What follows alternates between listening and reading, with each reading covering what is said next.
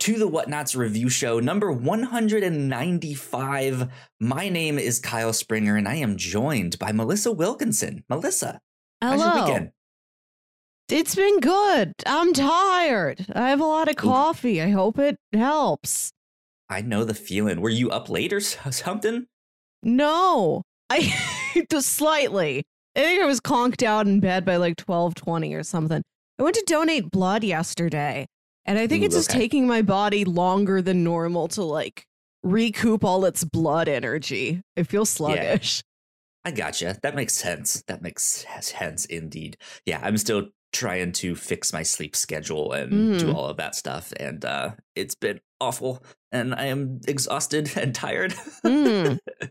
But I think we will have a good time today on the podcast, because if you guys did not know, here on the review show, every week we have a different story to talk about. It could be a comic, could be a manga, it could be a movie, a TV show, who knows what. We read it, we watch it, we do what we have to do, come back here and talk about it. Like I said, my name is Kyle. I'm joined by Melissa, but today we are talking about Knights of Sidonia again. This is part 2 of our Knights of Sidonia coverage. We did the first half of the manga about a month ago, and we read the first 8 volumes. Man, we had a blast talking about that one. I made our TikTok / YouTube short about our discovery of the giant dick tentacle in that which one. Sounds like the horniest thing possible, and I have to assure the audience that it is not. This is just an innocent, good-natured, very cute tentacle that just looks a lot like a penis, but not in a way that any person in the narrative comments on. It's not. They almost do at one point in this second half. They kind of do, but not too much. But still, we had a blast. So if you are interested in checking the manga out, you guys can go do so on Comixology Unlimited. They have the first 12 volumes up there available for you to read. However, there are 15 volumes total. So if you want to finish the story like we did, you have to pay for the final 3 volumes. So keep that in mind. But yeah, we covered the first half about a month ago here on the review show. So please go check that out if you have not already.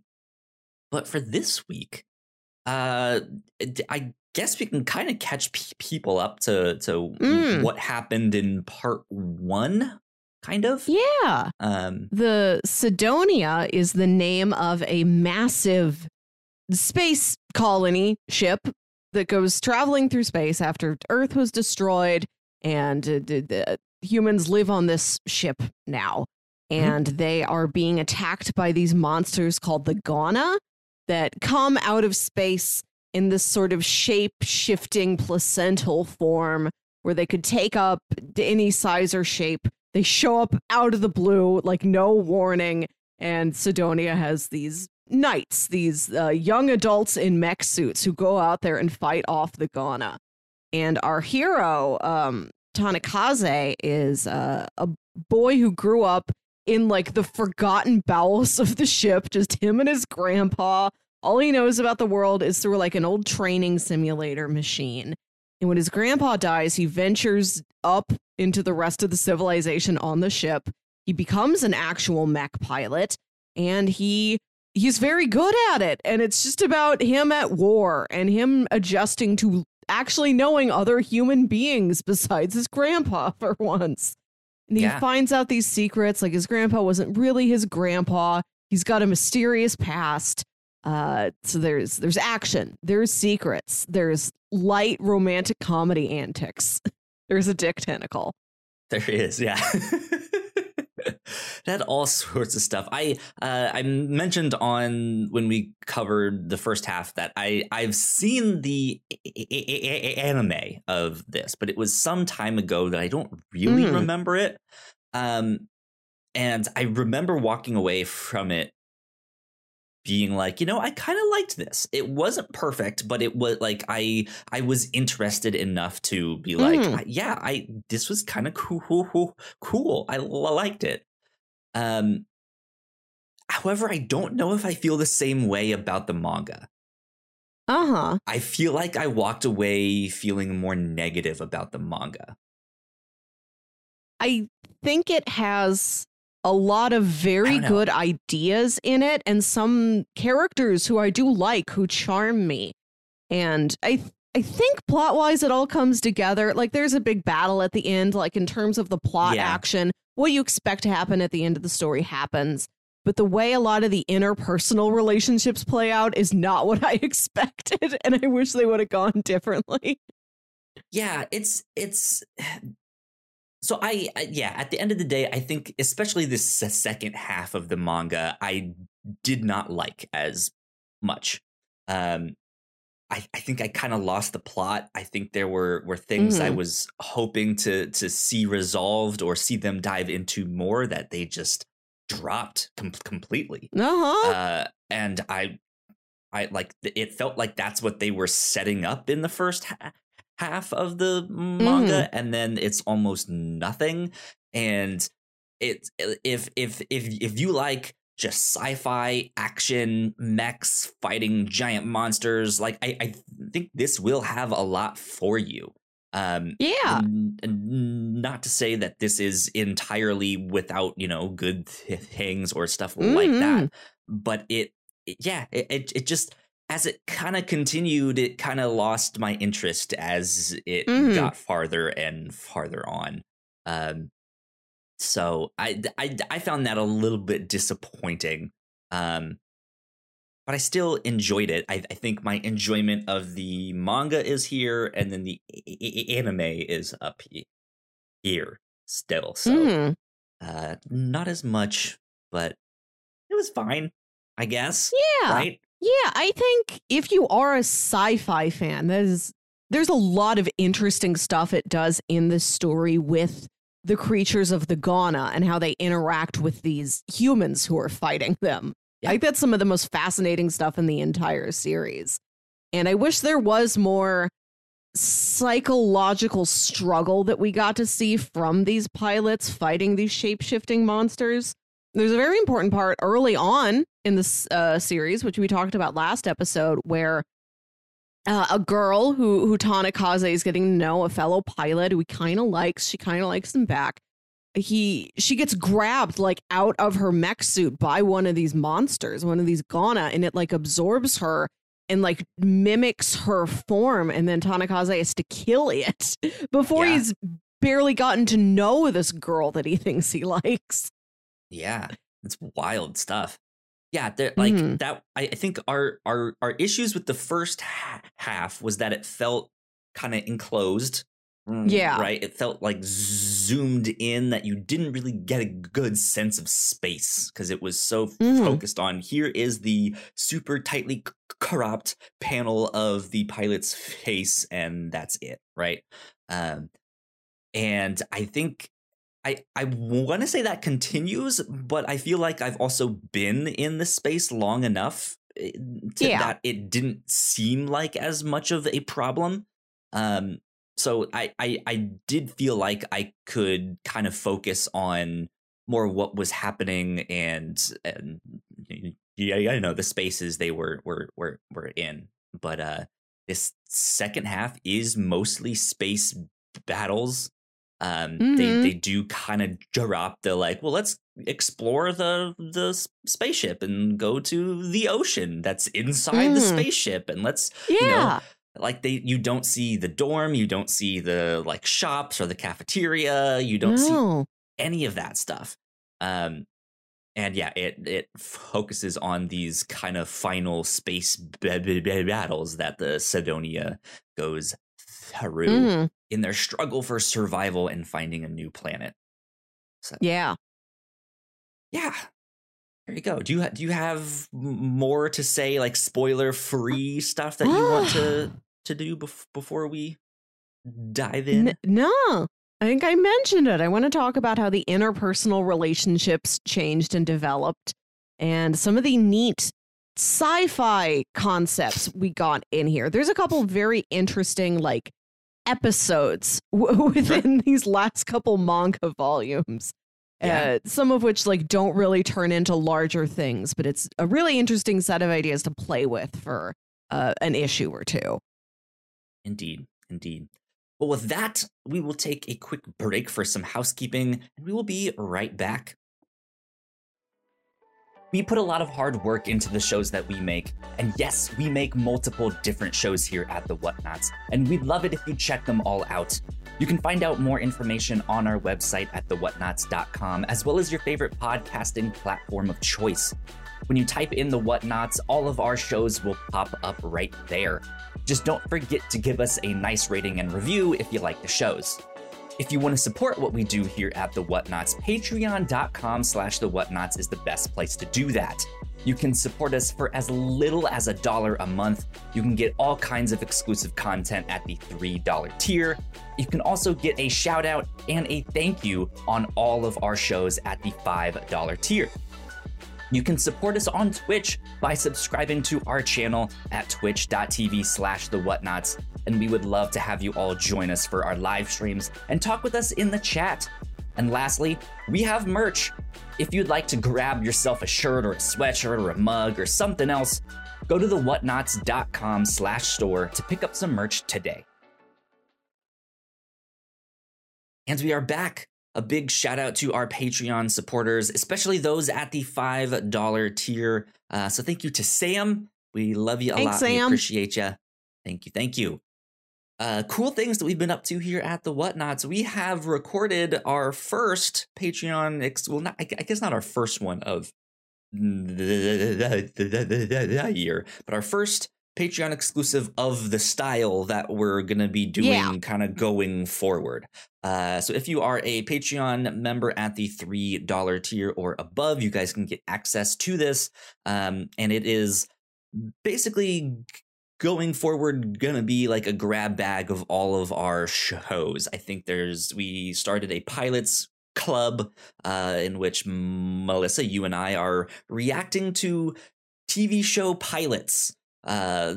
Maybe it's an old show, maybe it's a new show, maybe it's a cartoon, maybe it's something that never got an actual season release, who knows. But we watch that on our own time and talk about it for 20 to 30 minutes. But then that's stitched together with our updates from Crossplay. We've been doing our video game fantasy draft, which I think right now I'm in the lead for, so I am happy. But that stuff will all be stitched together. There will be some captain's log segments. I know last year we did like an ice cream social. I'm sure we'll have like a pizza party in there at some point. We'll have some fun stuff. We'll play some games and things like that.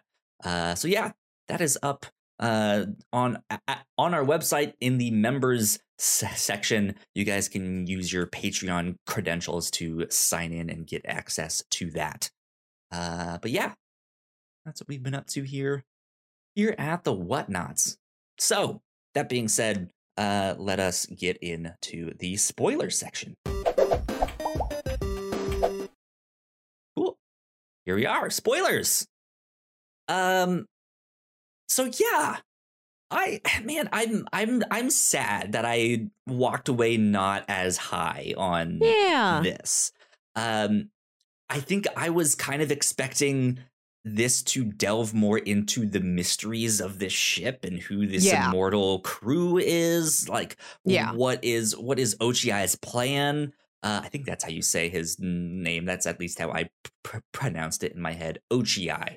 But like I wanted a more satisfying conclusion to that, and I felt this second half just kind of dropped it and didn't go back.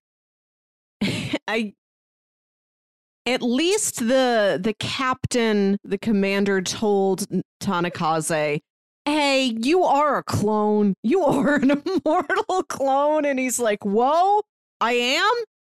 All right, I got to go get into a battle. I'll see you later. Right. Like Yeah. there are things that happen, but it's the same thing that I think both of us struggled with during our reading of the first half of the series, which is that it's so battle focused. And like we don't get to spend a lot of time living in things that aren't battle and action. And really big things will happen that feel like they should have a lasting impact on the character. And they really don't. Right. Yeah.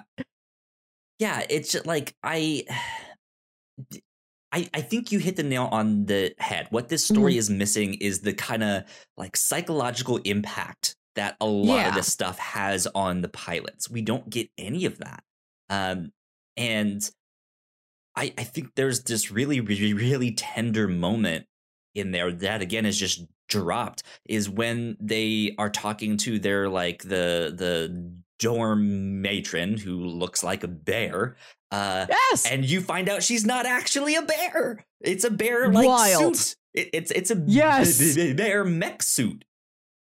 Which is, they reveal this in stages. First off, it is like so deep into the series where somebody's like, hey, Miss Hiyama, have you always looked like this? Have you always been a bear? Were you born a bear? Because there's no other. She's the only animal we see. Nobody is like a pet cat or anything. There's one animal, and it's a talking bear woman who wears an apron and will like make you a bento box. And she says, put your hand on my back. Feel that there's a seam there. This is a suit that I wear to protect myself. If I wasn't in this, I would die. It's a bear suit. Which is baffling. And then later you find out she was like a human who got like a Ghana infection, and it could be sustained when she was like in this like life support unit. But if she got out of that, she would die. Like it wouldn't like take over her body the way we've seen in like some other cases, but something about it would kill her. So she has to be in this robot suit, basically. And we see that it's got sort of this like bulbous body and head to it. And then I don't know at what point Bear gets mapped onto this like robot suit that she's in. Where did Bear come from? Not like, let's put like a fishbowl style helmet on it. So it like space, right? Like looks like a space helmet, just like the big mech. No, it's just like, what if we made her a bear? For whom? And everyone was like, Eureka, we did it. Because we see her, she's like in a like mechanical kind of big soft body like robot suit thing. And then at some point down the line that we do not see and is not explained to us, there's like bear skin that gets glued onto this life support suit she's in. And maybe it's how she's always wanted to live. She's always wanted to be a bear. Which case, great for you, Miss Hiyama. You've lived your dream, but like everybody wants to be a bear. It was never explained to us. She just is a bear, which is so preposterous in a way nothing else in this story is. Like, it frustrates me, but I also like that we had something that's that over the top to the point of being comedic. The use of this unexplained or barely explained bear woman. Right. But it's this very tender moment when she reveals this scar, and she reveals that, like, I'm not actually a bear. I'm a person. I'm a human. And like, that is the thing. Yeah, they do technically show you her in that like mechanical suit thing, but it's really not enough to fully explain it. Like, how did you get that infection? What happened? Like, what? Yeah. Like, there's almost no answer to that. It's just very unceremoniously mentioned. And then you get like a 1 page, like, look, there's me in a mechanical suit. Yep. And that's it. They move on. There's no follow up. There's no further mention of that. There's no exploration of like how that infection affected her and her relationships, and because like you really barely, no pun intended, get to see her interacting with the other immortal crew members who would be her peers. You do get her interacting with the captain some in this one, and they do have like a familiarity with one another. But outside of that, yeah, it just feels cold and sterile in that sense, which is disappointing. Because I think there, like you said, like there really is so much that is interesting in this story. I think one of the things that fascinates me the most is this story's exploration of gender. And I mean, we've mentioned in part one that there is this like middle gender, which is what they call it. They call it like a middle gender, but it is this kind of transformative gender that it adapts to the person's needs.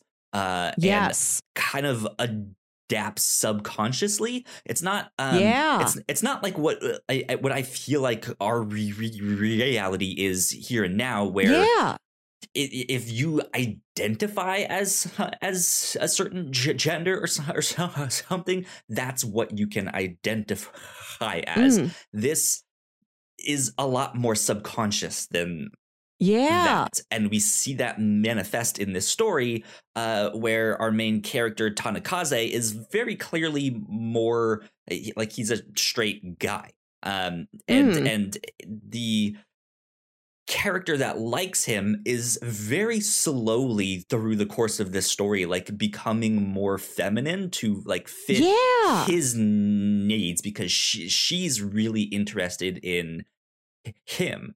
And so wants to be what he needs and what parts can reproduce with him, if that makes sense. That's fascinating.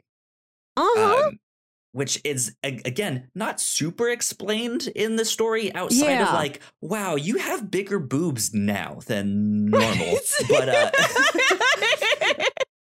But it like, besides them mentioning that, though, it is this like subtle way of like, oh, she really does like him and wants to like spend her time with him because her body is changing to fit. Her body is like becoming something that could biologically mate with his body and reproduce with his body. It is a really interesting corner of the story, and I like how it's like this aspect is introduced. We were already aware when we meet this character Izana at the beginning of the narrative. Tanakaze's been living in the bowels of the ship with a training simulator and one old man, and she's explaining to him, oh, human beings are so different now. We've developed the ability to photosynthesize. We only need to eat actual food once a week, and then we just soak up sunlight and that feeds us. And there's people like me who have this biological form factor where like they are this middle gender, they're called, and then their body changes and adapts, and it can have all sorts of different attributes and parts to it. And they can reproduce asexually, clones of themselves. There's a bunch of clone sisters that are a part of their pilot crew, but we like don't find out who's your parent? Who's like Honoka Prime? Who's mom? Do any of you plan on making more clones of yourself? Is the ship just going to be taken over? We'll just be 15% Honokas if we let it go like a couple decades. Yeah, I do like that the introduction to this change happening in Izana is that they're like being called into battle. She's trying to put on her suit, and the smart suit is like, I don't recognize you. This isn't the right body that's supposed to go in me. And it's like rejecting her. She like cannot get dressed to go out for battle. I'm me. I promise. I just have bigger boobs. I'm sorry. Yeah, subconsciously, her love for Tanakaze is like hitting some biological trigger that's making her body be more traditionally feminine. She grows boobs. Yeah. And her suit's like, I don't know these boobs. And then she has to get a new suit. which looks different than her first suit, which I really appreciated.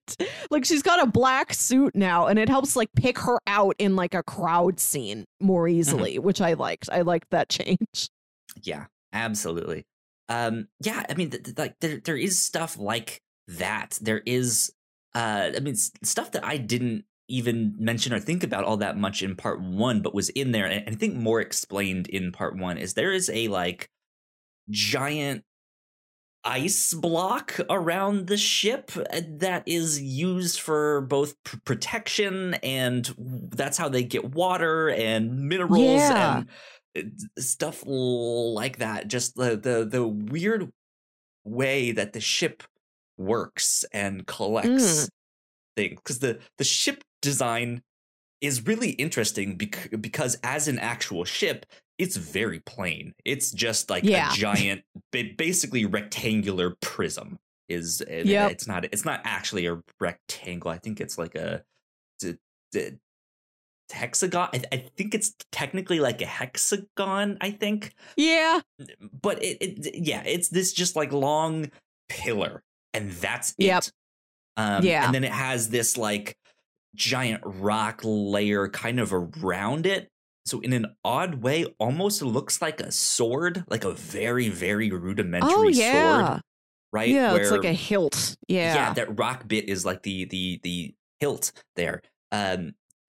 But it's like there's just stuff like that of how it works, that they have the technology to clone people. They have the technology to build these mechanical like life support suits that aren't so clunky that they're just laughable, right? But it's big enough that it's like, okay, you're gonna be a little bit bigger than normal, but like we can make you look like a bear. Like, that'll be fun, right? Who pick any animal skin you want. Yeah. Right?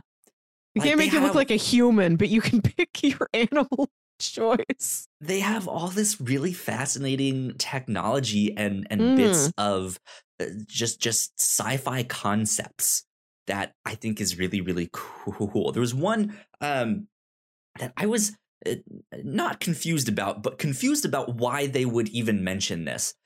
And they didn't even mention it within the pages of the manga. Each volume has, some extra content, maybe some sketches that the creator did. There was one that dived into the smell of the suits, the space suits there. And they're like, so we don't mention it in the book, but like one of the big things here is that the suits smell. They smell really bad because they need to be this like form-fitting, stretchy, flexible material, and you kind of have to break your suit in to get that desired fit and that desired like flexibility and stuff. And so if you wash it or do all that stuff, it loses that and starts to break down some of those materials and stuff like that. So pilots don't wash their suits and they smell terrible. But that is a good sign that the suit is being used. It's in well working condition. Like, all that stuff. That's not a detail you necessarily need to know. Like if that was not like in the book, like wouldn't have thought about it, wouldn't have been mentioned, not important at all. And by the fact that they didn't put it in the book, not important. But it's such a world building detail that I'm now kind of upset that this wasn't mentioned, period, in the book of like not one single person comments on the smell of these things. When Tanakaze accidentally gets knocked into all of the photosynthesizing locker room things, not one mention of the smell, right? Like, again, not important to the plot or story. Or they do talk about him. Other characters at the beginning talk about how he smells because he's the only human, because he lived in the depths of the ship his whole life, who does, and he's also, you know, the clone of a very, very old man from, I guess, before humans adapted to be this way. He doesn't photosynthesize. I think they could do this procedure to him if he wanted, but he's like, no, I'm used to eating. So he's the only person who needs to eat 3 meals a day and not just 1 a week. And people talk like at the beginning. Food and like meat and stuff like that. Yeah. At the beginning of the narrative, when like he's just joining the pilot's program, like all these other characters are teasing him because he eats food all the time and he smells like food. Which, yeah, I mean, they comment on that, but not the suits and stuff like that. So it's just like I said, not important to the story or the plot, right? But in terms of world building, like that gives me more of a sense of space. Of just like, hey, in this space, it smells bad. Like, no matter what you imagine, like, just think of your typical locker room and you know that's that distinct smell. Yeah. Now heighten that by like 30, right? Man, like, yeah, like, and because they mentioned that some of the like newer pilots quit because of the smell, like specifically because it's so bad and they can't handle that. Like who cares about like fighting in some war and destroying things and killing people and all that stuff? What gets them is the smell, right? Like that's intense, like that. It's that bad. But yeah, just one of those like weird world building things. I'm like, we need more of stuff like that in this book here, because that gives me a sense of space. Yeah, I think this author has a lot of very good ideas. We just never get to spend enough time with them because it's always like, okay, well, early on, it's like Tanakaze's learning about the ship. They go to like, here's the water level where we made an artificial ocean. He gets called away into battle. We're going to the gravity festival. We celebrate the blessing of having our own controllable gravity here on the ship. You know, we're wearing our kimonos. There's lanterns.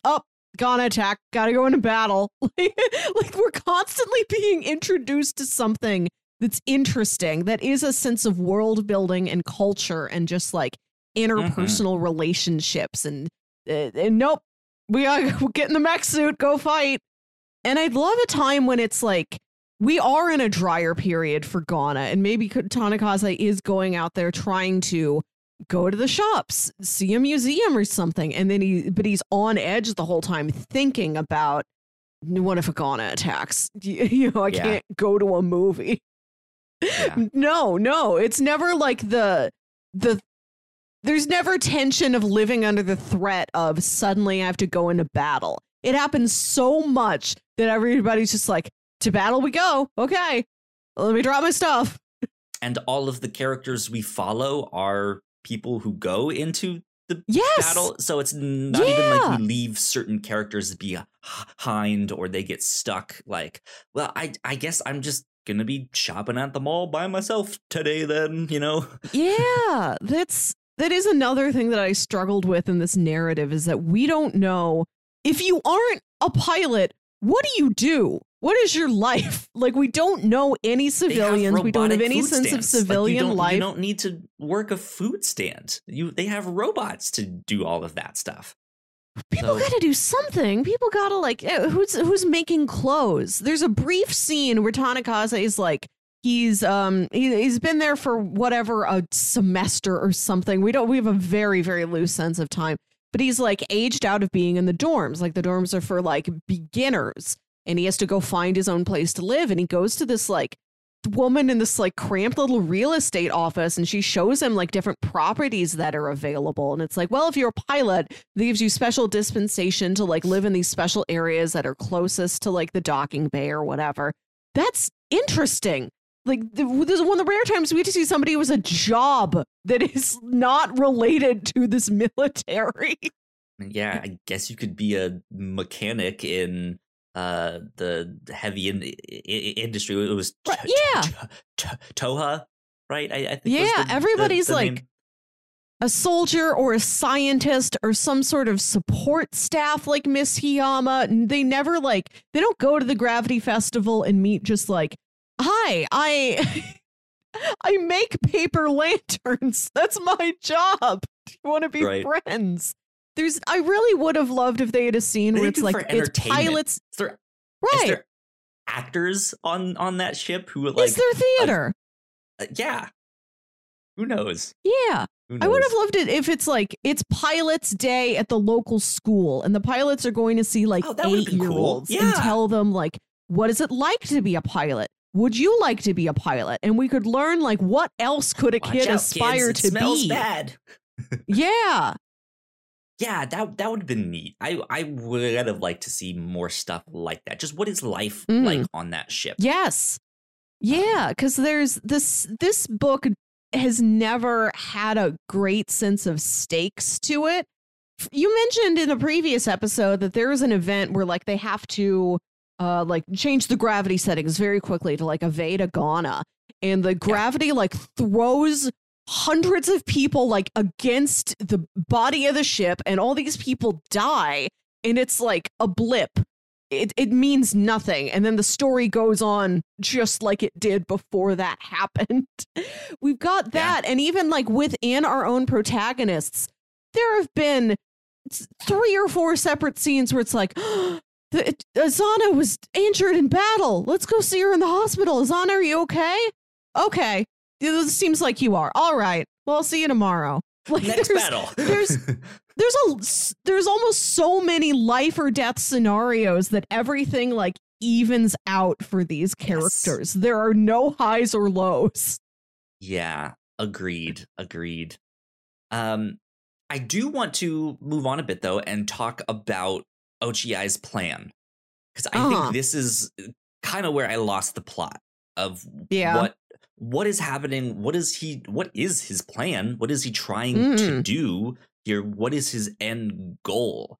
Because the first half does start to dive into that as we start to uncover some of the mysteries of this ship and who the immortal crew was and all of that. But I felt like this second half, again, just kind of dropped it. So when he showed up at the end here and he is the big bad final boss, it's just like, wait, I don't even know what you're trying to achieve here, dude.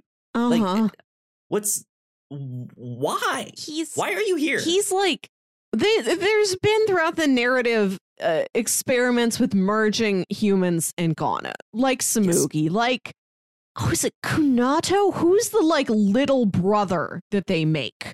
The one that just like freaks out and like a laser shoots through his head. I forget his name, but like that whole episode's also really interesting. Good old Laserface.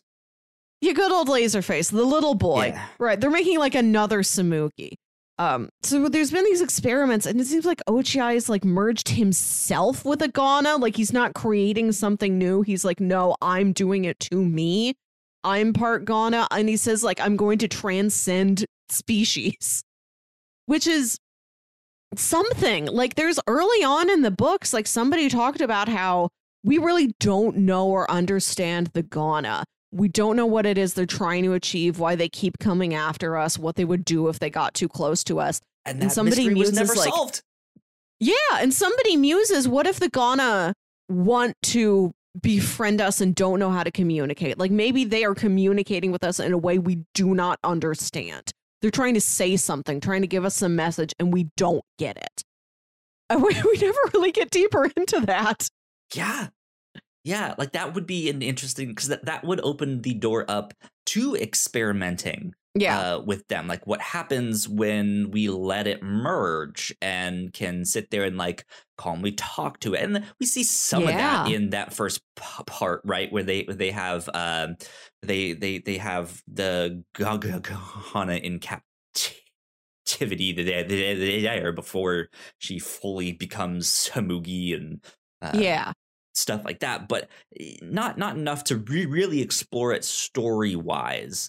Like we really don't, like we see that Ochiai has kind of gotten enough control of some of the smaller Ghana to kind of mind control people and stuff. Like he tries to do a coup in this with the people that he's infected with these ganas in their minds there. But again, it's so short and quick and doesn't work that it's almost just a blip in the like, oh, I guess he tried to do something.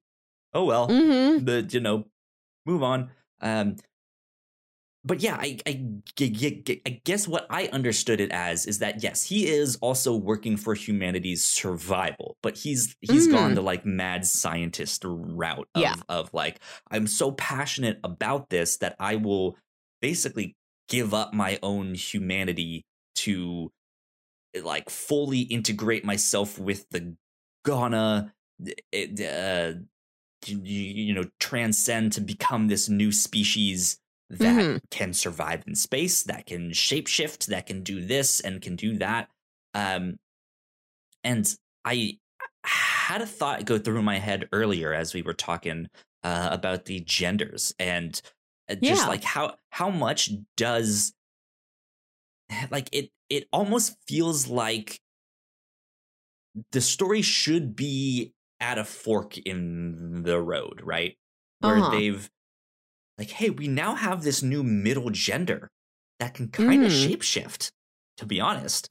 Or there's the Ghana that can shapeshift, but it's maybe a more invasive way to go about this. Like, I feel like they're at this fork in the road of like, what do we want to explore more? This like non-invasive, maybe more natural, like, hey, there's this thing or not thing, but like there is a certain subset of humanity that is now this middle gender that can mate with both genders on a binary there. So can we explore that some more? Can we expand that? I don't want to say that that's technology, but still, like, can we develop that science a little bit more and use that as a survival means and forget about the Ghana? Can we just now that you mention it, I think somebody mentions like the photosynthesis is something like scientists kind of pushed humans into doing because like so much of their food supply was destroyed. They needed a way to eat less. I don't know where this biological condition of the gender transformation comes from. Is that something that humanity just adapted into over time? Did some science experiment or something incur that in humanity? Like, I think it's introduced initially as just like, it's the future. You know, Tanakaze, you've been down there a long time. You don't know what the future is. Like, where is this from exactly? I mean, this might be a byproduct of some kind of experiment because we know that they have the ability to clone people. Right. So maybe this is some kind of genetic, like, hey, we're just going to make our own version of a human. And we did. And it's a middle gender and can reproduce with both binary genders. And we meet Azana's grandma, who Azana looks a lot like, and I was wondering, like, are you a clone of your grandma? What is that? Because there's no mention of parents. At all. They look the same age. No, I was also wondering, we've got these immortal crew members. Is just the normal person also very long lived? Like, not immortal, but maybe it's like, oh, you easily live to like 130. You look youthful for quite a long time. And there's no parents mentioned in between. Grandma never refers to her child or children. Azana never refers to parents. So I was curious if it's like, oh, I'm a clone of you.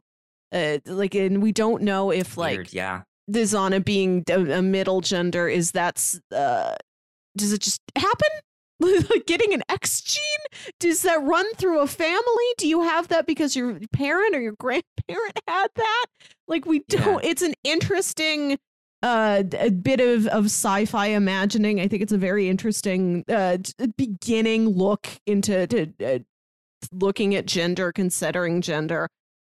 Well, we really do not go into it in a way that I would like us to. I want to learn more about, like, Zana, what are your thoughts? Like, if we know that you may have the ability to, like, reproduce asexually a clone, do you think about that?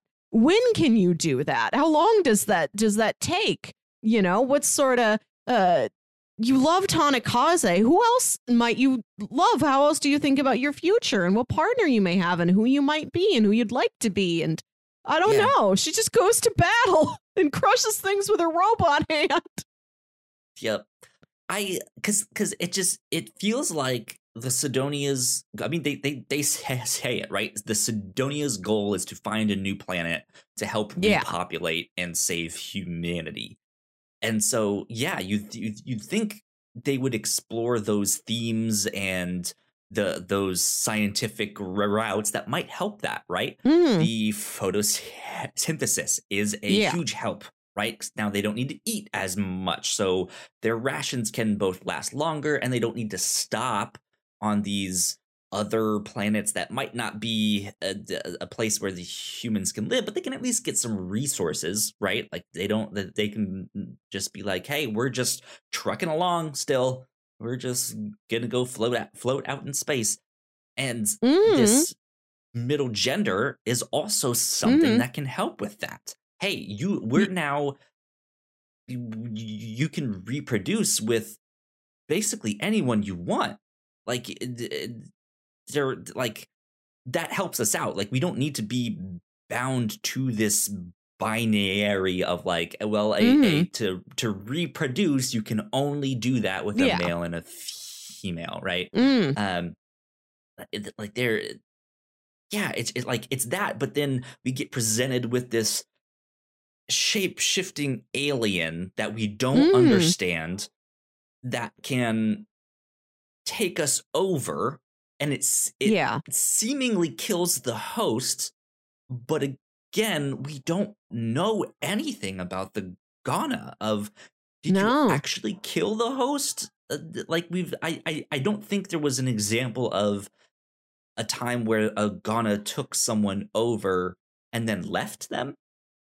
Like I think it's just like once they're on, they stay there. Yeah.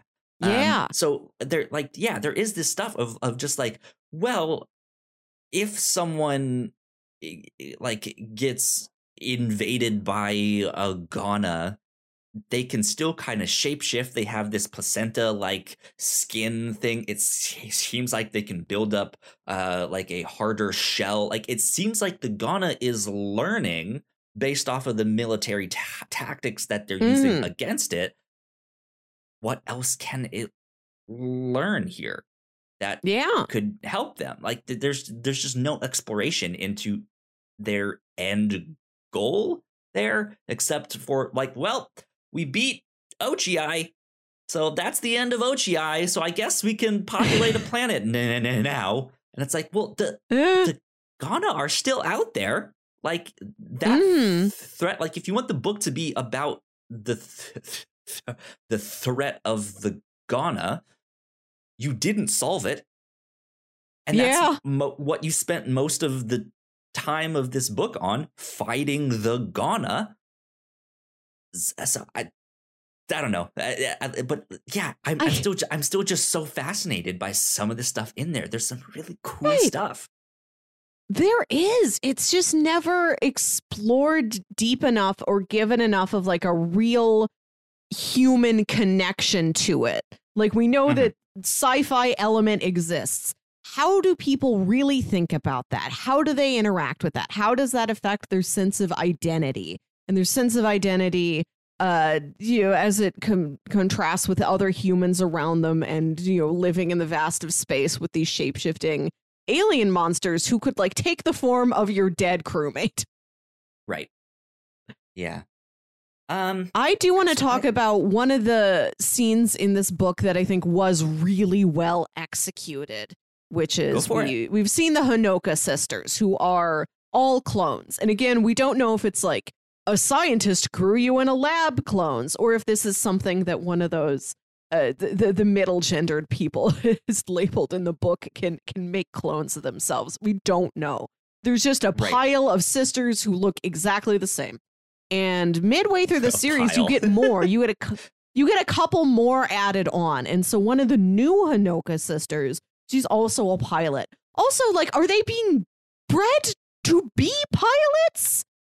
Or that's the impression I got, that they were specifically bred to be pilots. They're like the Nurse Joys or Officer Jennies of this world. It's like, it doesn't seem to be that any of you ever considered a separate career path. Like, none of you ever, you could do an entire story exclusively about the Hanoka sisters. Like, there's so much stuff in this book that could be an entire thing on its own. There's enough, like, something that you could grab onto there. But the narrative never grabs onto it, never touches it, brushes its fingers past it, and it's like, all right, let's move on. Time for battle.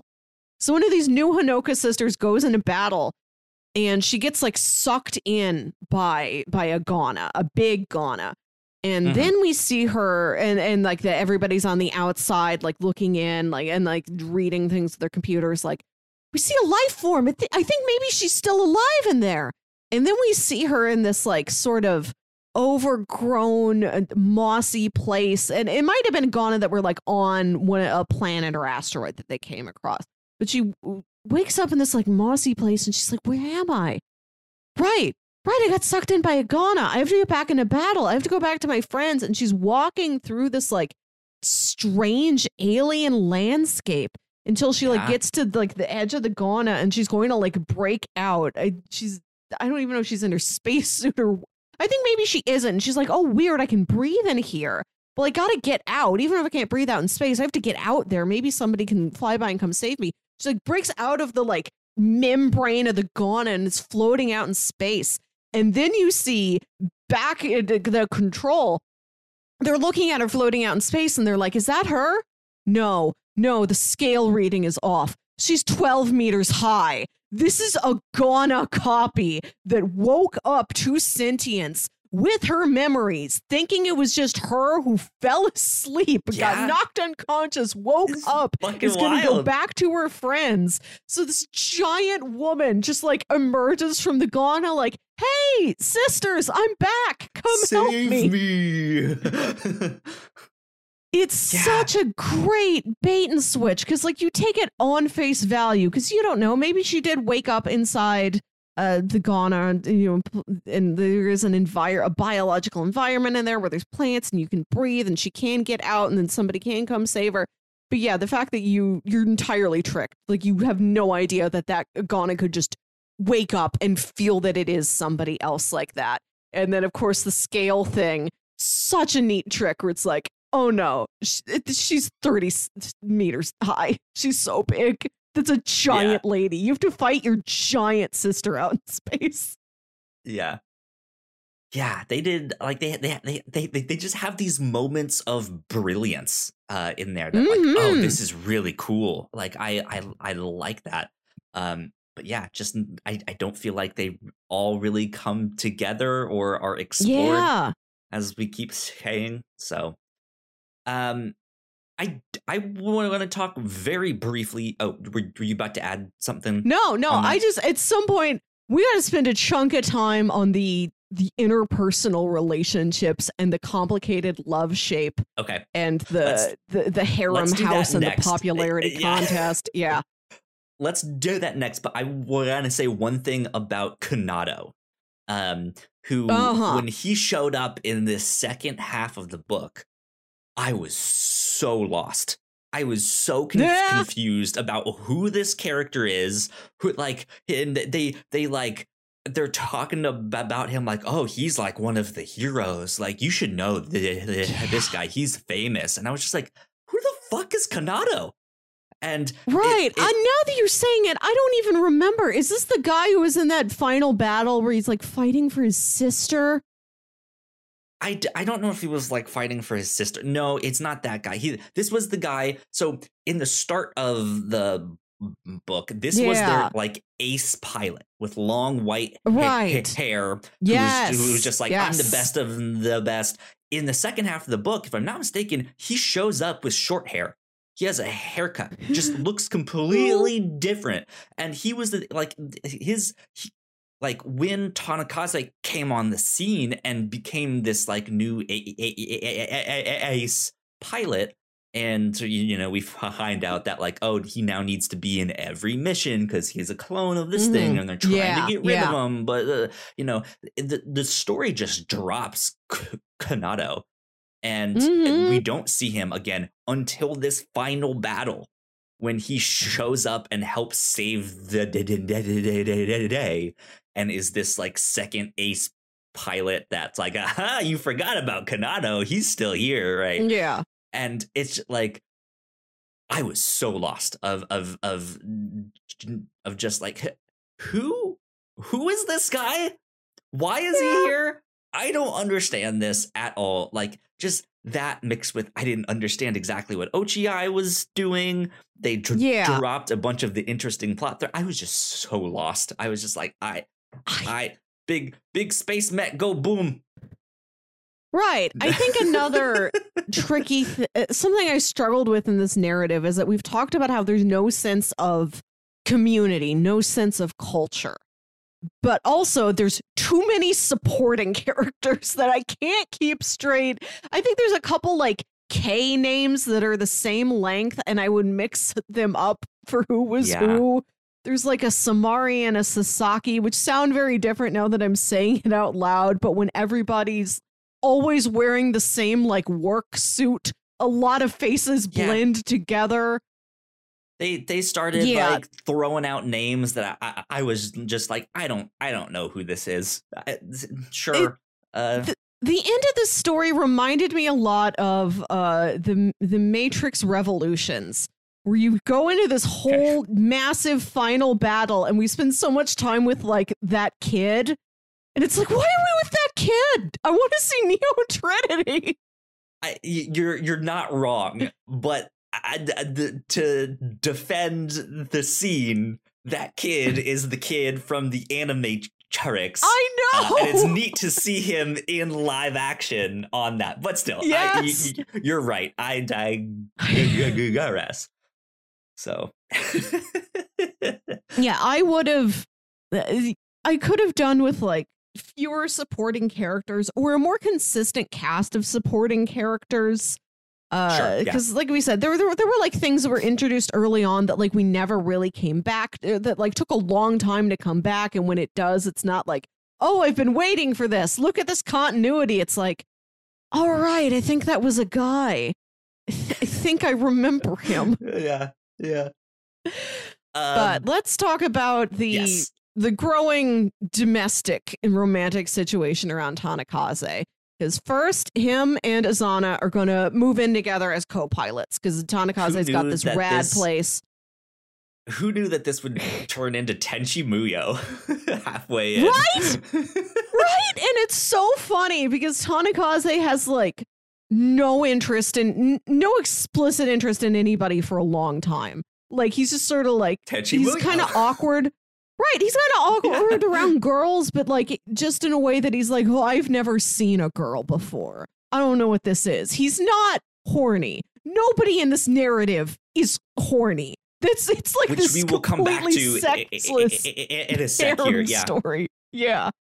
So him and Azana are going to move in together. And Azana's always had a crush on him, and Tanakaze is just like oblivious. Loves her as a friend. Just has never thought of her as anything more, which is something that frustrates her.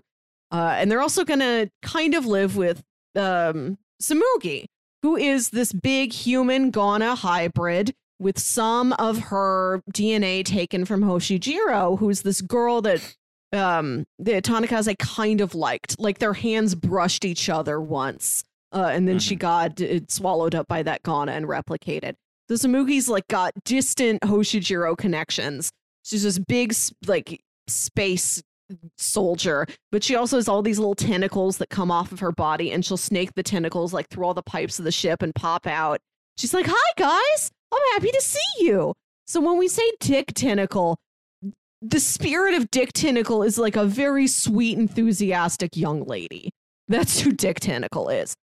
to add to that really fast, one of my favorite like small asides of this story is the fact that like it's now starting to get known that Samugi is in the pipes. Yeah. But a lot of the like other personnel and civilians don't know exactly that it's Samugi, so they just think that there's some like monster or ghost in the pipes, and they're ghost hunting for this monster, right? And just like, oh my god, this is ridiculous. This is funny. I would have loved to spend time on like the urban legends of Sidonia, but we never get there.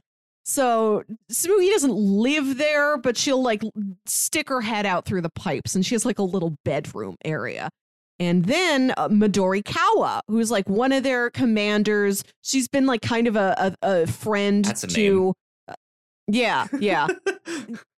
She was there hanging out with Tanikaze and Azana before, and like kind of seems like she liked Tanikaze. It was trying to box out Azana, but Azana like wasn't leaving. And they're like trying to be a unit of 3 friends. But she was there for a while, and then she was doing like strictly military stuff, and then she came back to the social circle. So she also needs to move in there.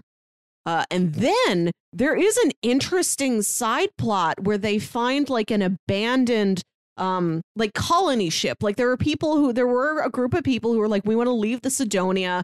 We know it's risky, but we think there's a planet out there that we could live on. And they find that like everybody on that colony ship died, but the like lead scientist built this like android girl who's still alive. And they want to go rescue her. They're like, even if she's not a living person, she's sentient. She's consciousness. We can't like leave her to die out there. So Tanikaze goes on this very dangerous mission to save her.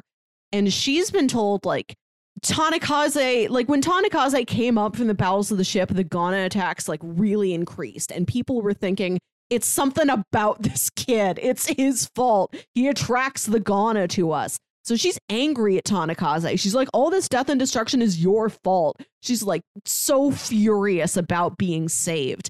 And then she like tries to make a life for herself in Sidonia, but like the former like cohorts of her scientist father, like she doesn't fit in with him. She has like no identity. She was like, she's a robot. Like they don't have like a ID card for her. She can't get a job. She can't live anywhere. So she goes to Tanikaze like, it's your fault I'm here. I'm living with you. And they also have to teach her like she's got like robot body, and then she can put like a protective sort of skin layer over that, and when she puts the skin layer on, she considers herself, I am covered. And they're like, no, you just look like a naked girl, you have to put clothes on. And she puts underwear on, and she's like, I'm done, I'm wearing clothes. Panties, yeah. Right. What do you mean I have to wear more clothes? No, I refuse.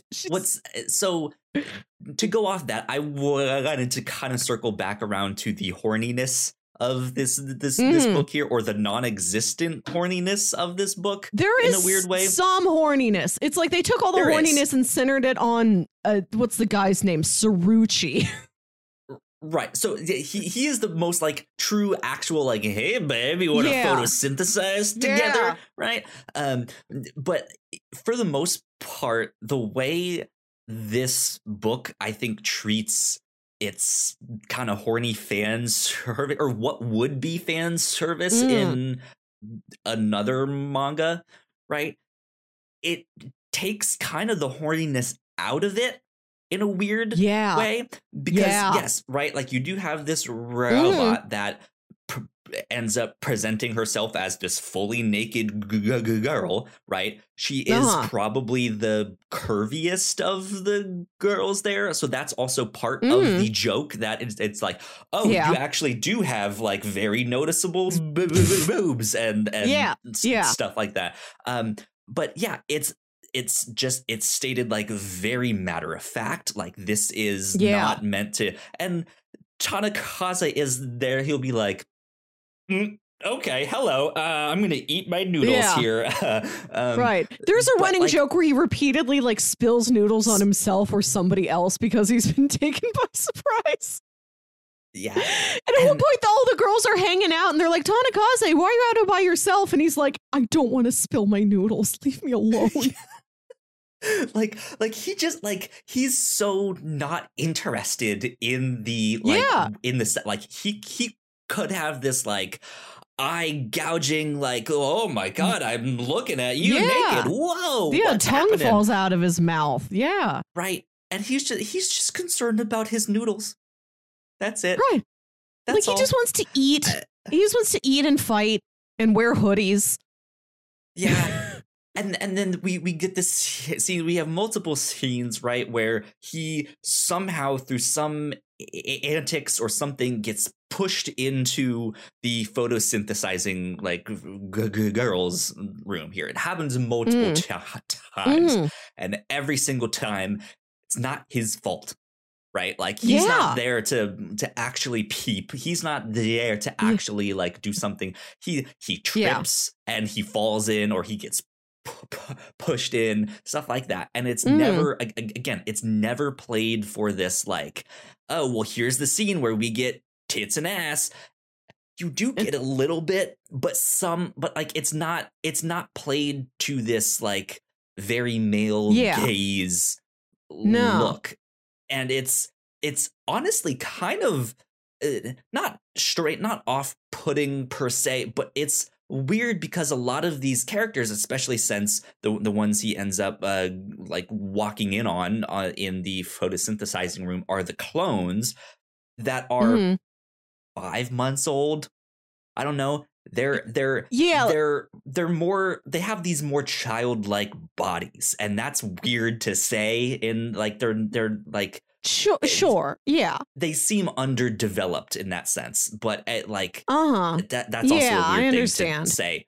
But right. but like because of that, like there's this weird line of like, oh, okay, I don't really want to comment and do all of that stuff, but it's this repeated joke of like, yeah, these are at least teenagers, right? By how old they look, right? We're not really sure exactly how old they are. Nobody gets an age stamp. I just presume they're like 18, 19. Yeah, that's kind of what I thought too. But like, it is this weird thing that it could have been something not necessarily sexier, but like, right, this more male gazy, like, oh, now you're gonna have a bunch of boobs in your face. Lucky you. Yeah, all the nudity is very like matter of fact. Like, this is what would be in the panel. Like, it's not like when we read Fairy Tale and it's like, you drew the angle that way so we could see her butt.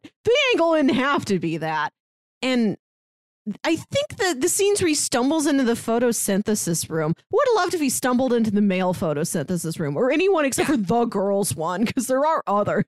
Just for variety. But like, another part of Sidonia is that they run low on certain resources. Like, there's a bit in one of the like after supplementary sketches where it talks about how much clothing and suits have to be like repurposed and stitched together and like used until they are threadbare. And you'll see the girls who are like in the middle of undressing, and you'll see that like their underwear is like a patchwork, like because that's what they would have to use. Like, at least you use the scene for an interesting bit of world building, that like it's extremely rare to have new intact undergarments. Right. So one more thing on that, and then we can get back to the character things. The only time that this like quote unquote horniness of the book gets physical is when the characters aren't naked in this at all. There's no nudity, all that stuff. There's that like main mechanic, that one woman who is like in charge of, I guess she's like the main mechanic at Toha, but it's just like, without even thinking about it, is always super happy. And when Tanakaze like gets back from some mission, she'll like grab him and pull him in like right into her chest. And like that is the most physical it gets, and it is the gag that's like, oh, he's like right in her boobs there. But every time they draw his face, it's not this like hard eyes, like, oh my god, yes, I just want to be here. It is this like almost like meme face of just like like. Not disgust, like it's hard to describe, but just so caught off confusion, alarm, just what is happening? And it like it's just it's actually kind of funny that he like is just so taken aback by this that it's just like it's not what you would expect this moment to be. Because I remember. I remember one time watching, I want to say it was Zoids. God, we need more Zoids in our life. What a great show. But there's this one scene where like it's a very similar thing where there is like a woman, and I think it's the older guy character. I don't remember his name, but yeah, he gets pulled down or trips and his face lands right in her chest. And the old standard. Oh yeah. But for like 2 frames, his eyes turn to hearts. And it's not something that you would like typically. It's just like real fast. You blink it and you miss. But it's there if you really look. And this is not that at all. And it's just like, it's an interesting way to like have some of those jokes and gags in there, but also not make it so fan servicey that it's eye rolly and stuff like that. Yeah. Like, I felt like this book handled it pretty well. Yeah. Except for the fact that they keep doing the same things over and over like there's again. Yeah, I like the initial twist that like Tanikaze will stumble into the girls' photosynthesis room, and he's embarrassed and awkward, but he has like never seen a girl before, has like very little concept, doesn't know he's supposed to be attracted to them. Like he doesn't. Yeah, I like that initial concept, but when you have done it 3 times, it's like, yeah, I get it. He got pushed in there by accident again. Girls are mad at him. I know. I want to very briefly mention Saruchi, who is like an older pilot who is the horny one, is flirting with people, does seem to try to look into the girls' photosynthesis room. I didn't like him, but I was curious about him because he seemed older than everybody else. And on one hand, that makes him like the sort of standard pervy old guy character. But when there's such a high death rate for pilots, it's like odd that there is one of his. I mean, he looks like he's like 35, 40. Right. Yeah. So like, it's odd to see that, like, he is the old one. He is the pervy grandpa of the bunch, but he's not really all that comparatively. Old. He's just, comparatively he is. But yeah, in a world where everybody dies so quickly in this profession, when we've seen like half a dozen of these, 18-year-olds die, what's this guy's deal that he's still alive? Why is there nobody else in his peer group here? Why is it just him? What's his story as a pilot? Yeah. Well, so the caveat to that, it's Samurai Squad, I think is their name, or is that the nickname of the girl that's in charge of his squad, the one that he's usually always horny for? I don't remember. Who knows? But one thing I'm glad that they didn't do with his character is do the like whole like cowards plot of like, oh, he's alive because he's a coward. Yeah. And all of that stuff. Like, that is the one thing I'm glad that the story did not go down, as much as I want them to like show me the mall, show me this, show me life on Sidonia, show me that. Like, I don't want that story. Yes. It can be in there somehow, some way, I'm sure. But I'm like, thank you for not putting that one in there. Yeah. So let's finally get to it. My biggest problem with this narrative as a whole, the thing that left me the most disappointed, Tanakaze ends up with Samugi and not Azana. What is that? Yeah, little weird. When he starts like, I'm gonna start taking Samugi out on picnics and making out with this giant alien. They have their like Superman scene where he's flying Lois around there, flying Samugi. It's weird. Like, I can understand the dates and the like, who will he pick? Because he seems kind of wholly uninterested in everyone here, right? Yeah, they really took a left turn with that. Yeah, especially because I feel like this whole narrative has been like Azana's crush on him has been at the forefront of everything that isn't a battle, like since the beginning. She's always had a crush on him. The two have like a special relationship. There's this scene I do like when Azana's grandma gives Tanakaze this mission of like, okay, as a pilot, as one of our best pilots, I'm sending you on a cultural mission, not a military mission, a cultural mission. Go to this really important historic place in Sidonia and just do a report and make sure everything's in ship shape and it's in order, which is this beautiful like resort where there's like a trees and a lake and stuff like that. And she's like, I don't know if you're going to be able to do this alone. Why don't you bring Azana with you? So grandma's like set them up on a date and Tanakaze's like, yes, this will be my most daring mission yet. I have to go to this resort and like make sure the handrails are safe and the doors open. He takes it so seriously. And Azana like figures out like she got set up and like she's mad that Tanakaze only thought to ask her like because her grandma said he should ask her. And there's this cliffhanger thing where she asks him, like, what do you really think about, like, do you like me at all?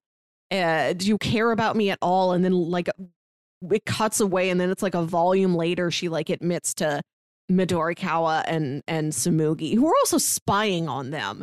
Like, they take, everybody's attached to Tanakaze in a way that completely, they're like, I have to see what he's doing at all times. I can't. What if he kisses another girl? What will we do? Like, it's such an.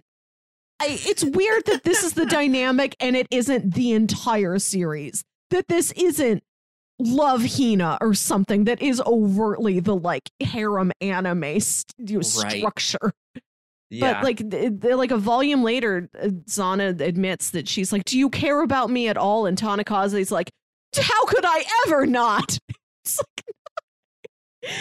Which is a weird way to say that sentence.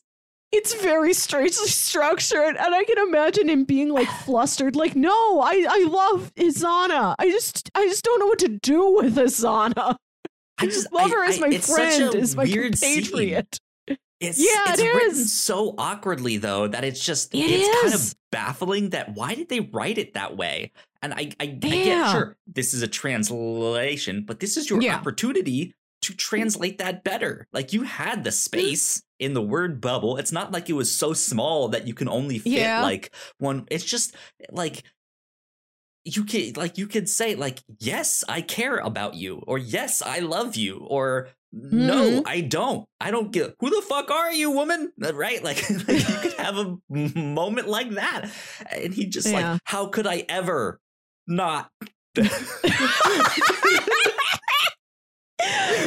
And then he's always treated Samugi very special because she's a special girl. She's like the distant remnant of a crewmate who he had to kill in battle, sort of, who's been made this like first human Ghana hybrid. I feel like it's weird Stockholm syndrome, right? Like, he fell in love with the girl he killed, and he felt so bad that he now like wants to make it up to this remnant of her. Can you imagine if that's part of it? Yeah, or like he's never, like, he barely knew Hoshichiro. I can't imagine he likes her so much that he's like, yes, I owe it to her. But like, Samugi's very much her own character, and the fact that he takes a special interest in her like makes sense because she's she's one of a kind, Samugi, and she's a soldier like the rest of them. She goes out and fights with them in battle. She's often in great danger, you know? Mm-hmm. And I understand that he's like taking her out on these picnics or whatever. When they go flying around to like patrol, she's like, let's do the clasp array. We're like, she's the same size as his mech, her whole body. And they're like, let's hold hands and like spin around. And that's how we'll like re-enter Sidonia gravity or whatever. Yeah. Like, but when they're going to a mission that seems like, okay, this could really be life or death. Like, finally, now I take the stakes seriously. One of us could die. He takes Samugi out on a special picnic. Like, I got it, because I think because she's always felt kind of like a little sister in the narrative, because she's so cutesy and so sweet. And even though she is like a tentacle, a penile appearing tentacle, there's something about her that feels very youthful. She is also a clone that, you know, a science experiment that was just made like however many months ago. So when he's like, I love you, Samugi, I'm like, yeah, you love her as family, as a friend, as a crewmate. And then when he's like in great danger and he keeps thinking, Samugi, I'm like, the story can't be going here. She can't be romantically his true love. Azana is right there. Yeah, it was so weird. It was so awkward that they chose to go down that road there. And to be honest, though, something else that was strange with this, with the exploration of this middle gender, I don't know why this story didn't end up with just all three of them together. Yeah. Why not? Why not do it? Just the three of them is this sort of like have two people in a relationship. Be polyamorous if you want, right? Yeah. Even if it's just this sort of odd, like quasi-platonic, quasi-romantic, like unit. The three of them, like they live and cohabitate with each other and like snuggle up at night. Fine. Good. I'd like that. I mean, they have a living body pillow that they can cuddle up with, right? Yeah, it's and at the end of the narrative, she does get like Samugi is so damaged in battle, and I was worried that like he was gonna go with Samugi instead of Azana, and then I was worried that he's going to end up with Azana, but only because Samugi died. Right, and then it's like, no, she's been really destroyed in battle. We can rebuild her. It's just like a human lady. And then that's what Tanikaze marries and has a kid with in the like flash forward at the end of the book. And Azana is just with a guy who I think I saw around sometimes, and I don't remember who he is. Yeah. Who but knows? Also there's a moment where like it's Azana and also Teruru, who's like this android girl. It seems like she was also going to be a corner of this love shape, but no, she's just a semi-naked girl who lives there and does not have a crush on Tanikaze. She's like the one person who doesn't. She's just this awkward robot roommate they have. But Azana and Midorikawa are like watching Tanikaze and Samugi like spend all this time together. Midorikawa, then like they make a joke about like, well, looks like we've been dumped, and Midorikawa says something like, well, I don't know, we still got each other, which is like, why did we, if we have Tanikaze and Samugi together, why didn't anybody else in this narrative pair off? There's this weird subplot for like an issue or two with a popularity contest that the pilots are doing, and at first you think it is a popularity contest, like just like senior superlatives. We're voting prom king. But instead it turns out to be like, who's your top crush? Like that's the subplot, and there's different people who are like, who do you think is the hottest? Is what it is. That's always kind of what popularity contests end up. But sometimes being. It's like not like the guy where it's like, like I don't want to kiss him, but like he's very cool and friendly. And like, I know that he is like the big man on campus, but like, I don't want to take him to prom. But no, this is just like, this is the hottie contest. And it ends up that like, I think Tanikaze's like third for guys, and I don't forget who's the top in ladies. But yeah, Azana gets a special prize for like combined between men and women. She's number one. Yeah. Which raises this question, like, I hadn't been thinking of, that Azana has a crush on Tanikaze. Who has a crush on Azana? Because Azana's wonderful. She's so cute. She's so sweet. Right. And there's this one sort of off comment from Midori Kawa that made me question, like, have you had a crush on Azana? Why don't you and Azana get together? I'd be okay with that. As a runner-up to her not getting, her and Tanikaze not being together, that would be interesting to me. Yeah. Oh, weird. I don't remember what happens to Midori Kawa. She just devotes her life to being a commander or whatever. Who knows? But yeah, I guess where the book ends up is that after this big fight, the Sidonia is chopped in two. It seemed like they were rebuilding the other half to be another, or just something like that. But yeah, they end up building a city on this planet, or just like starting to, get that stuff off the ground. And yeah, they rebuild Sidonia 2.0, and they send it off to go repopulate another planet. And that's it. That's kind of the end of the book there. They served their mission. They served their purpose, kind of, somehow. I think the ending, like I said, plot-wise is fine. Like, I don't totally understand everything Ochiai is going for, but the fact that, like, Sidonia is destroyed, but we did find a planet that we could replicate life on. And now we live there on Earth, and there is this on a new Earth, and there is this division of, like, there's a splitting up at the end where it is like Tanikaze and Samugi are living there on this new Earth, and like Azana is going off on like Sidonia 2 to like see if they can find another planet to like keep traveling to boldly go. Yeah. And I like that plot-wise fine, but yeah, the way the interpersonal relationships like did not come together at all like how you're expecting did leave me feeling like, yeah, a little disappointed and frustrated at the end of this book, unfortunately, because that was a part I liked, even if it was always on the back burner, if it was never at the forefront, never really given the like depth and time that I wanted it to get. I did like these interpersonal relationships. I liked the budding romance that could have been between Tanikaze and Azana, and it just to have him end up with the cutesy little dick tentacle. Really did not think that was a serious option on the board. Yeah. I ended up being fairly disappointed with the book overall, but I enjoyed my time with it. I think because of just all the cool sci-fi concepts that are in here that it could have explored, and it made me think.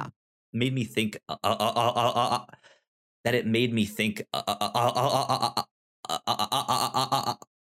made me think of and stuff like that. Like it just like it had some really really interesting stuff in there to keep me fascinated.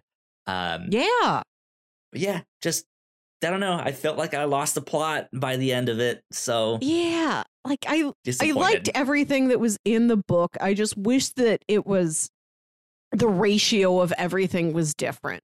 That like the battles were taken way down.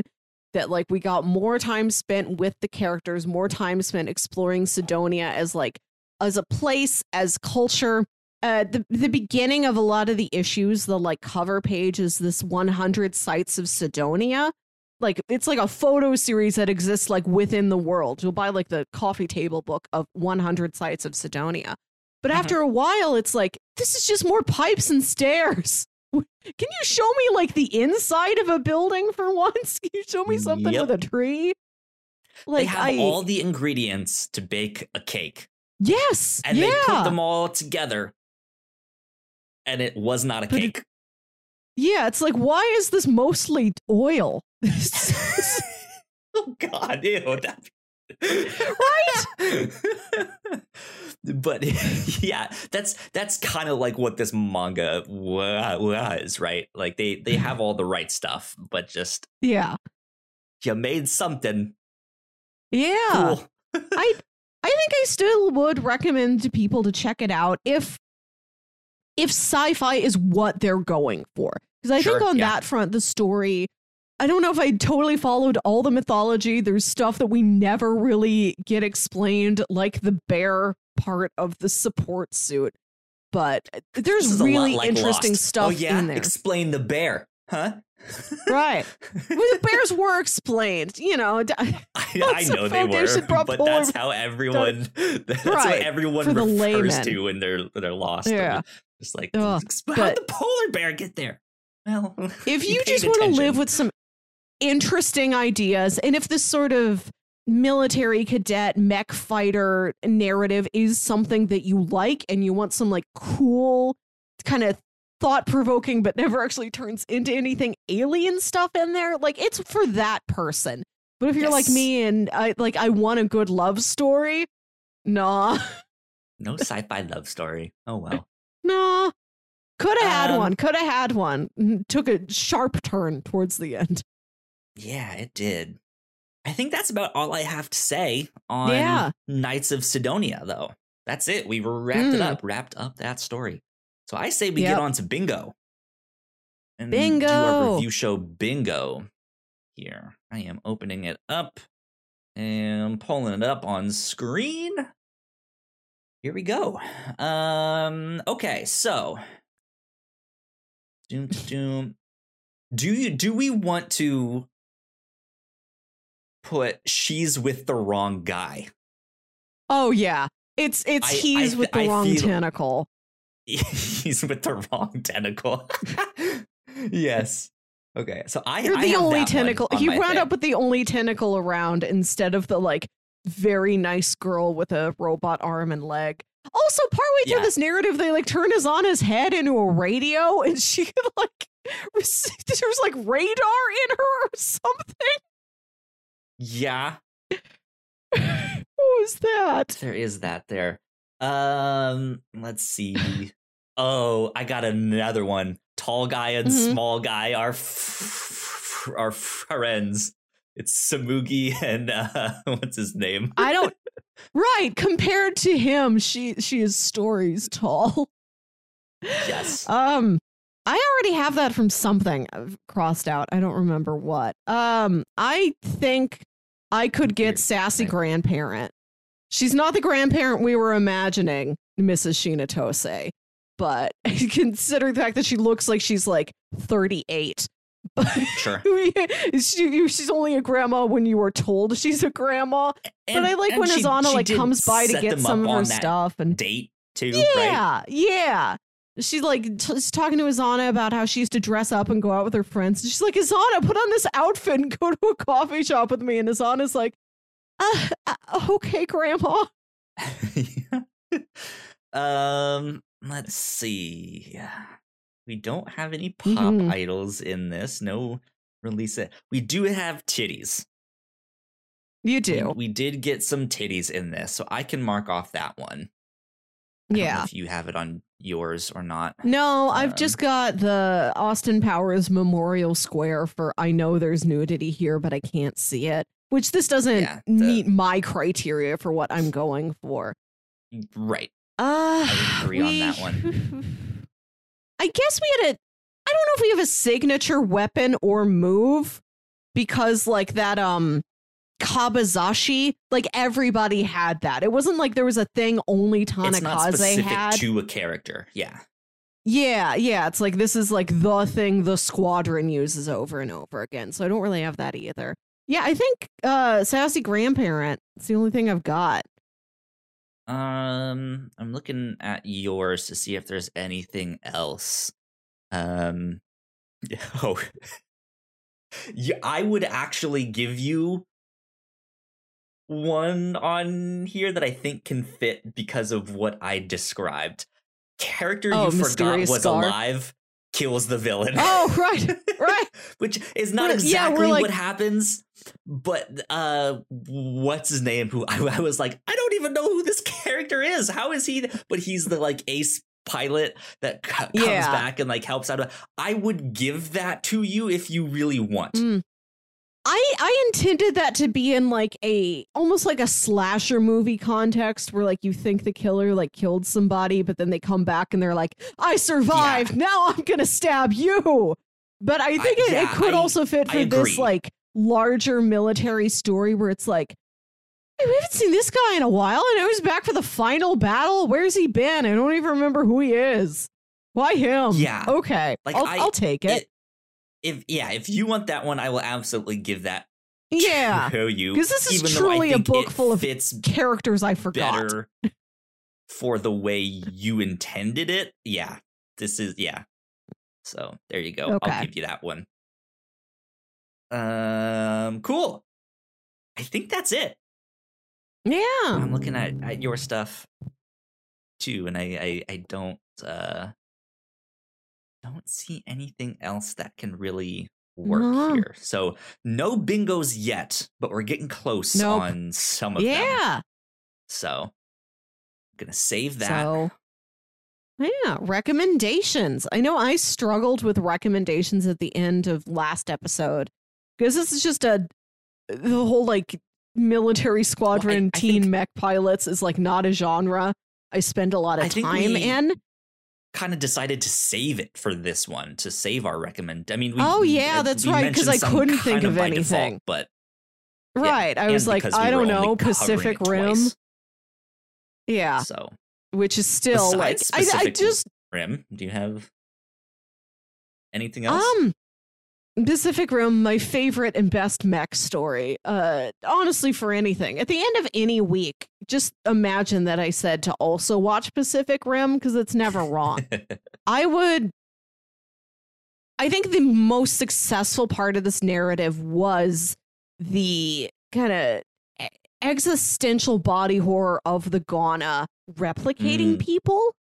And that reminded me a lot of Annihilation, which is a movie we've covered here before, like 2 years ago. Yeah. I'll see if I can track down the episode number. But yeah, that is a true cosmic horror story where some mysterious meteorite crashes to Earth and it begins to morph the land around it. Like plants and animals and everything is all growing differently. It like kind of acts like a fractal and like breaks apart and mirrors out like parts of the human body. Like this, group of ladies go in there to investigate, and one of them has a tattoo. And the longer that they spend in there, everybody else starts growing that tattoo like it's a part of their biological body, and they're mirroring her body. And at the end of the movie, Natalie Portman has a dance fight with a mirror Natalie Portman. Dark Natalie Portman. Right. As opposed to the other time she had a dark dance fight in the movie Black Swan. That one is number 71, if you guys want to go back and check that out. Yeah. We covered that before here on the review show. That's a good callback. That's a good one. That's a good one. Indeed. That's all I got.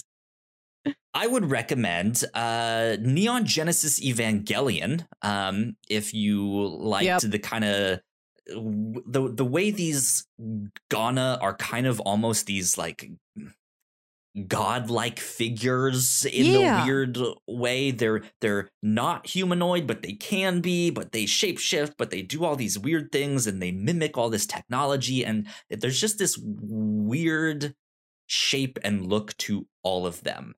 Just as the angels are in Neon Genesis Evangelion. And there is this like constant world-ending threat when one of them shows up. So yeah, if you like sci-fi and mechs and weird-looking creatures and stuff like that, go check out Neon Genesis Evangelion. That one is a classic. I do, however, will put a caveat on that. I think Neon Genesis Evangelion is better when you are more familiar with the mech genre.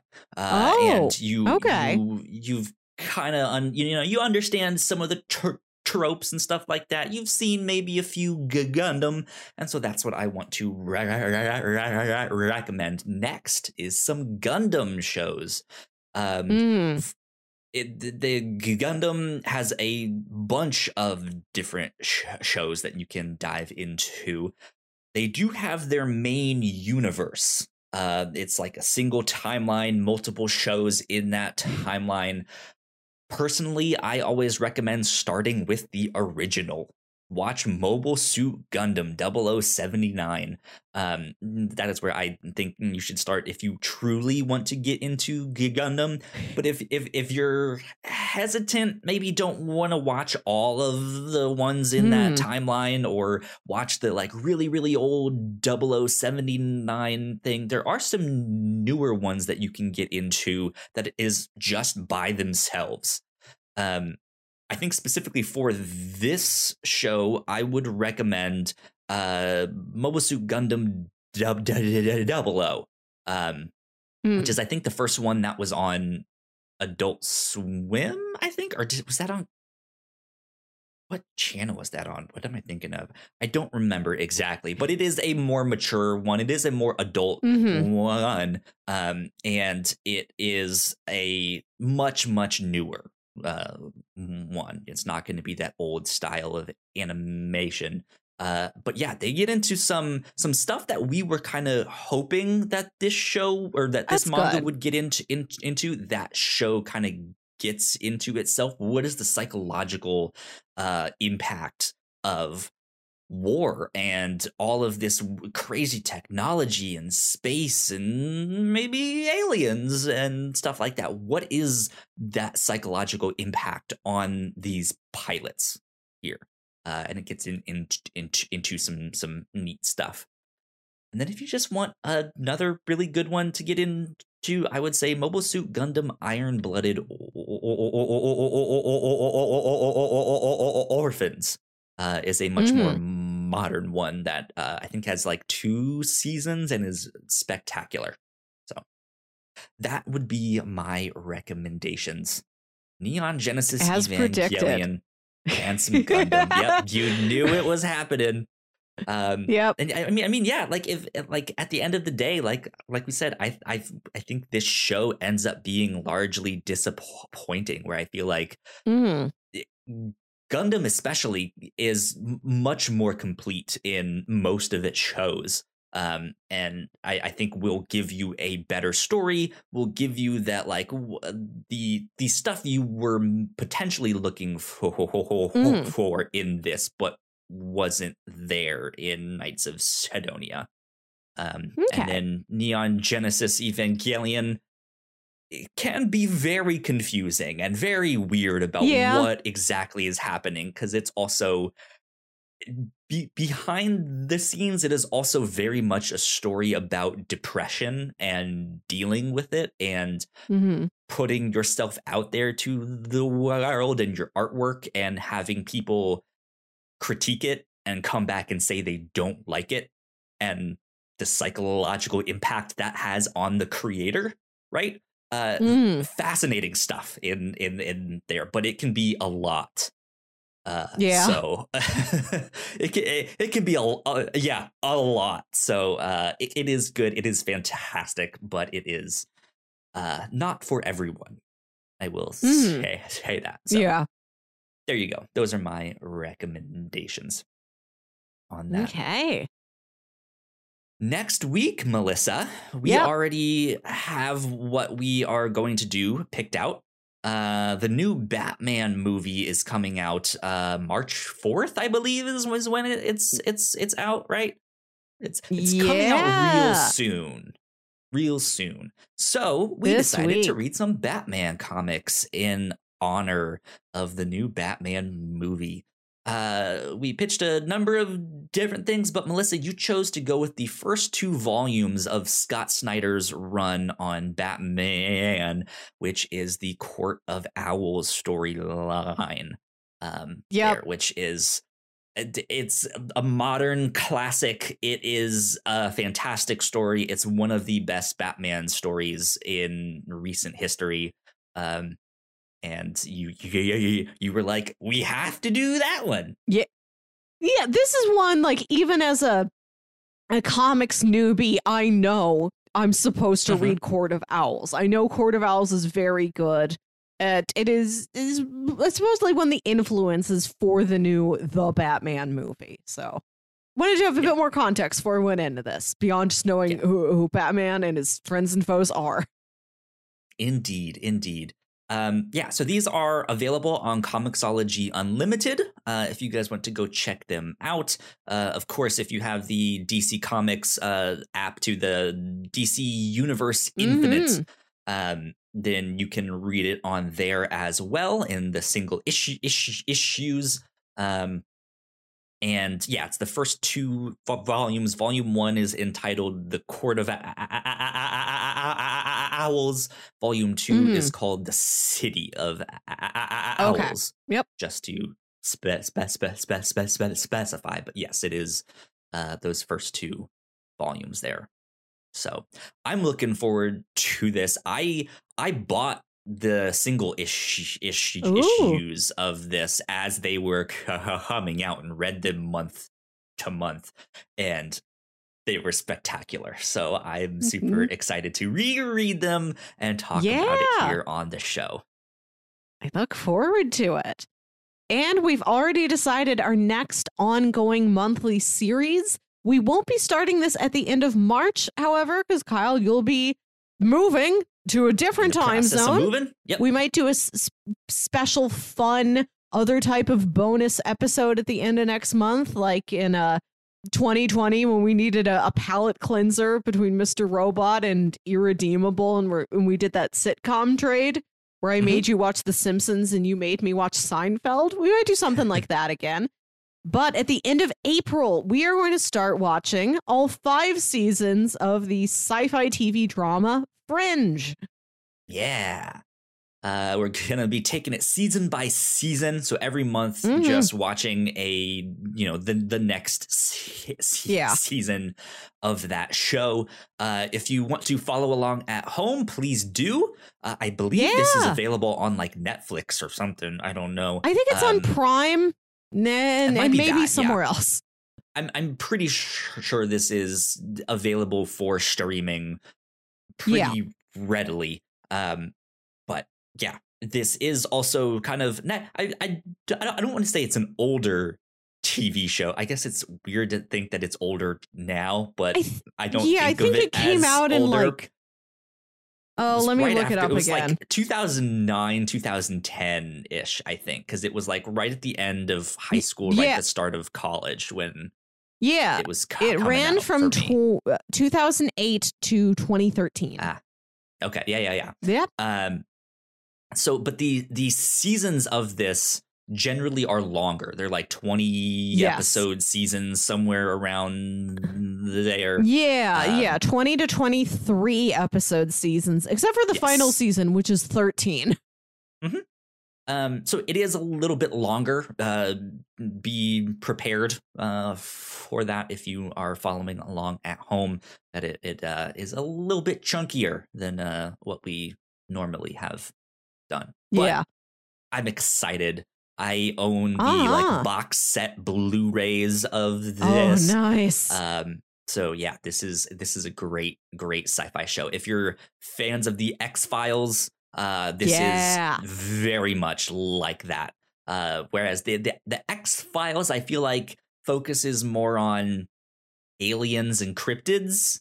This X-Files is very more on science and like time travel and like alternate dimensions and stuff like that. Yeah, less like paranormal, supernatural stuff, more like metaphysical experiments gone wrong. As the name implies, fringe science. Yeah. So there you go. But yeah, I like this show a lot, and I'm excited to eventually start watching it and talking about it here on the show. It's going to be good. So, good stuff indeed. Well, I think that is about it. All the stuff that we got for this week here on the review show. So, Melissa, where can the people find you on the internet? You can find me on Twitter and Instagram at Wilkywit. That's WILKYWIT. And listen to my other podcast, Saturday Morning Obscurities, show where me and my brother Jams talk about weird old kids shows you feel like only you remember. Good stuff. You can find me at Yo Kyle Springer on Twitter. And if you guys want to stay up to date with all that we do here at The Whatnots, we are at The Whatnots on Twitter. So please go like, share, and subscribe. You guys know the deal with all of that stuff. And yeah, this has been number 195 of the Whatnots Review Show. Ooh. We will see you all next week. Bye. Bye.